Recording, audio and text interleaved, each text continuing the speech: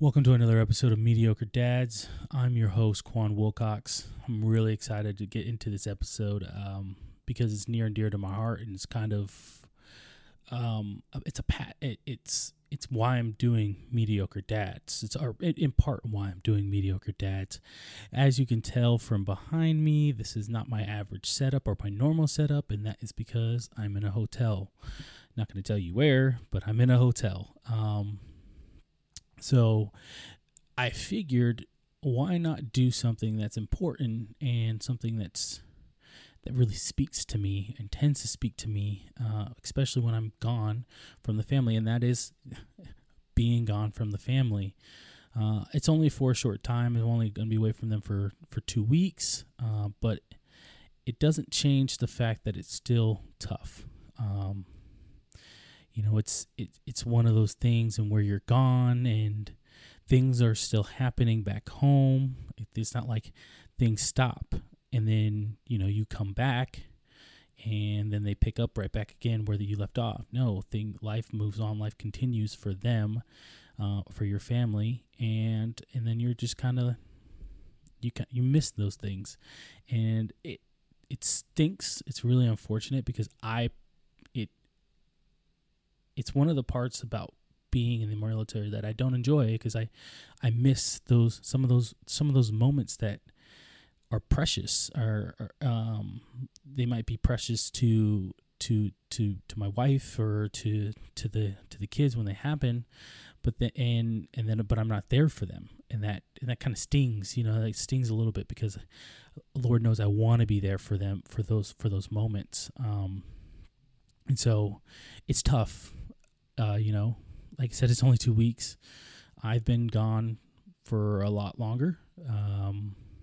The longest I've been gone from them was 5 months, and that was when I was in Poland. I was gone for 5 months, and I enjoyed my time in Poland, but I missed some big things. I missed my daughter's birthday, and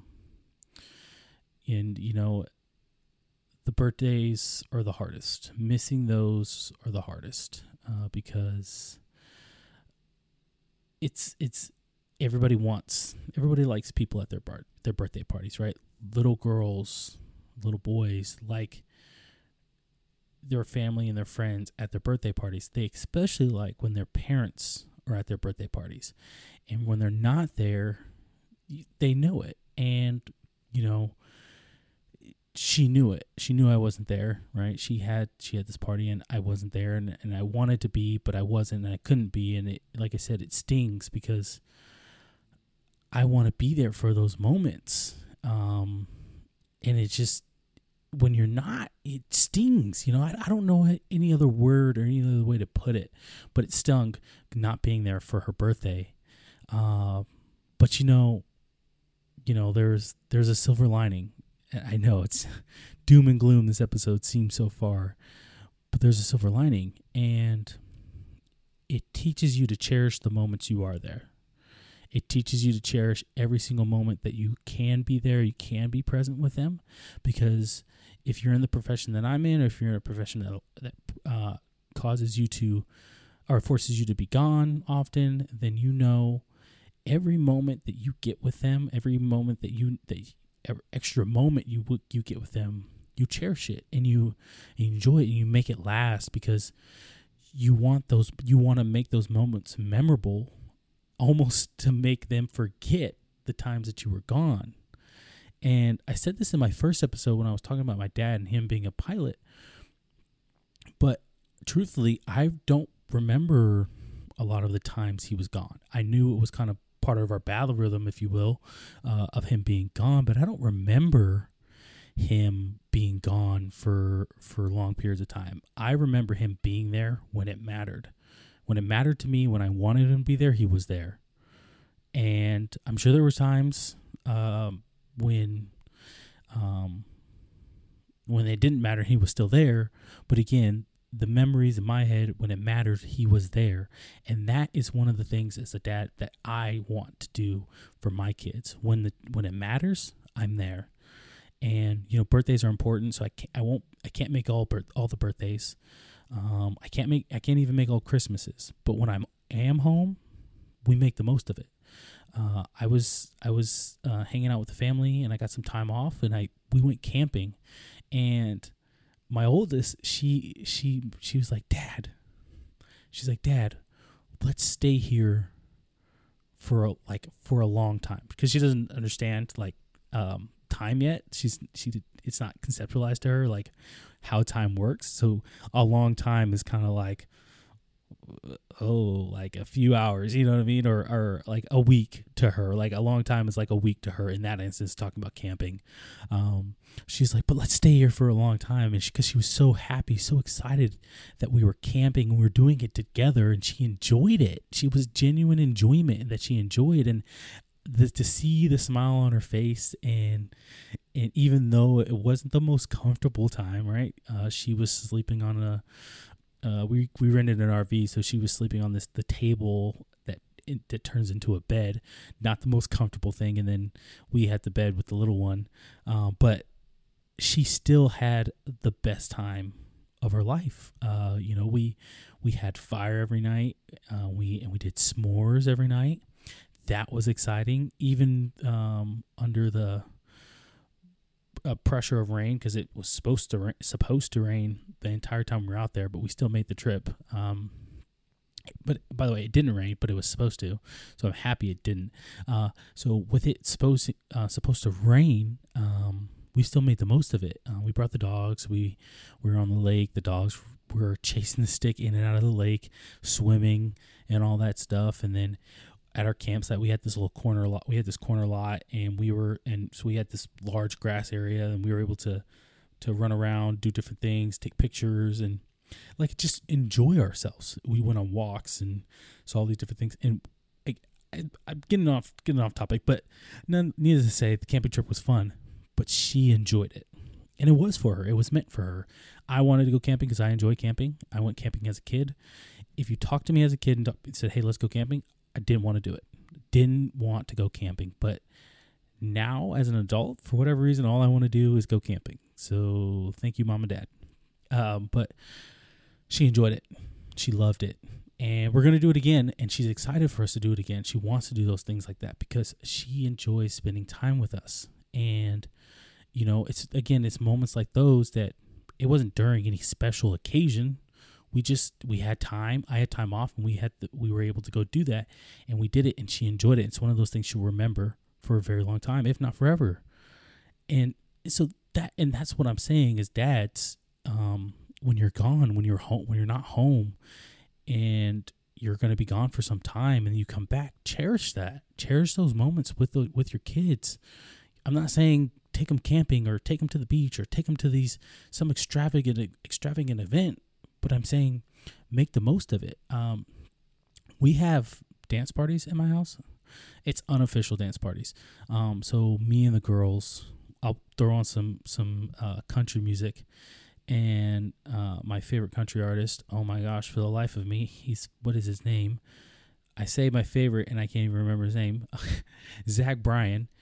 I'll throw on a playlist by Zach Bryan, and then just the songs will come up and they'll be playing, and then me and the girls, I'm holding my youngest, me and the girls are just having a dancing party, and it's so fun.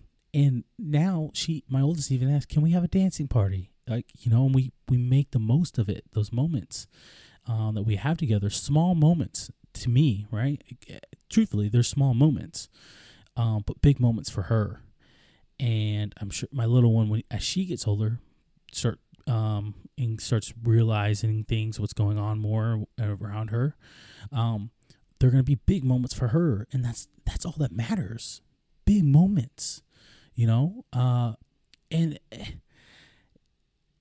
I smile. It makes me smile because I think back to those moments and how happy both of them were as we're dancing. And I love country music, but I don't know if my oldest likes country music yet. I'm trying to get her to like country music, but she dances to it. And so now it's gotten to the point where we get in the car and she goes, Dad, play the songs about when he talks about blood. because in one of his songs he mentions blood, and then that's all she remembers. And so she, I'm thinking she liked country music now, but she remembers, she knows, she's familiar with those moments. One of her favorite songs right now is "Close on Sunday" by Kanye West, and I just happen to be listening to it on repeat because there's a particular part in that song that it really resonates with me. And it's towards the end of the song. If you're watching the music video, it's towards the end of the song where he's standing up on that cliff, and it starts with like "Stand Up for My Home," whatever. But so that part to the end of the song really resonates with me, and so I just found myself listening to that song on repeat, partially due to my ADHD, because I just have to be listening to this. I just have to have it on repeat because when I really like something, I really like something. And but anyway, so I was listening to that song, and it's gotten to the point she knows most of the words to that song. So we will sing that song together because she knows that song. She enjoys that song. And the excitement that comes on her face when she asks, she's like, "Dad, turn on that song," because she knows, she associates that song with the activity that we did. Like I said, we had a dance party. For my setup, I have some lights and all that stuff. And so I set up my lights and kind of created a little dance studio for us. And I recorded us dancing and singing that song. And so, like, again, that was just the enjoyment that she got from spending time with Dad. Small moment for me, but big moment for her because she gets to spend time with me. And, I'm not trying to get off topic. I'm just trying to give it to you guys, my personal experience in my personal life of how cherishing those moments they're not for you. Let's just be real. They're not for you. It's not about you. It's about them. And they enjoy those moments. And they enjoy those moments because the smile on their face, and when they're able to say, "Dad, you remember when we did this?" That's when you know they're enjoying those moments. That's when you know those moments are big moments for them. I have, let's just call it 11 years left in the military, which is a little less than that, but let's just call it 11 years. I have 11 years left. I'm probably going to deploy again. It could be within this year, or it could be within next year or coming years, whatever the case might be. But there is a good chance that I will deploy again, and I will be away from them. And while it stings to know that I'm going to be leaving and missing those moments, I have to make the most of every moment I have before I leave and when I come back. When I went to Kuwait and I came back, I was gone for 4.5 months. I went to Kuwait, and I would FaceTime them every night. There's a huge time gap between Kuwait and, at the time, it was North Carolina. And so for me, I had to be I was talking to them late at night, for them early in the morning, and I didn't necessarily feel or see that I was missing anything because I would FaceTime them every night and we'd have conversations. And I didn't feel like I was missing anything, so I was okay. I was okay. It wasn't until I got off the plane and I landed in the Fayetteville airport. I'm walking down the steps, and then I come around the corner, and who do I see? It's my oldest and my wife standing there. My oldest has a sign, and she doesn't even recognize that I'm back yet. She's kind of running around, being rambunctious or whatever the case might be. It's a small airport, so it doesn't really matter. But she's running around being rambunctious, and I take a moment, I see her, and then I make eye contact with my wife. She sees me because she's looking for me, of course, and she goes, "Hey, look who it is." And she turns around, and she's like, "Dad." And my heart just, it it broke a little because then it made me realize how old she had gotten. It had only been 4 months. And I realized I missed so much. And I didn't want to miss anything else. I didn't want to miss anything else. And I do what I do for them, for her, for my wife, for my daughters. But it's so hard because I don't want to miss anything else. I want to be there for every moment, every single moment. I said this in my first episode, and I'll keep saying it. You'll hear me repeat myself over and over again. Being a dad is the only thing that I ever wanted to do in my life, and I'm doing it. And there's at times I'm very ungrateful for the fact that this is all that I ever wanted. But then I have to be reeled back into and moments like that reel me back in, to be honest with you, to make me realize, hey, you wanted this. Seize the moment. Be the best that you can be, because this is what you asked for. This is what you prayed for when I was growing up. That's what I prayed for. I wanted to be a dad. I wanted the opportunity to be a dad because, yes, I had a dad, but I was adopted, right? And I wanted my kids to know their real dad, the real me, the one. I wanted them to be able, and I wanted to be there so I can answer the questions that they have to say, why am I the way I am? Or they can see it for themselves to say, oh, I'm this way because my dad is this way. And even now for myself being adopted, I have a lot of my dad's traits.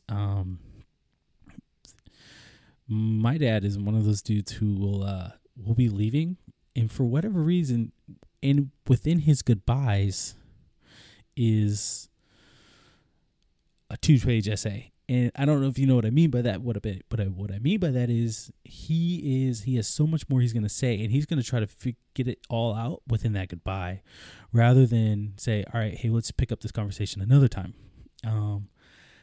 So my dad does that. He does that, but I do that. I find myself saying, all right, well, I got to go.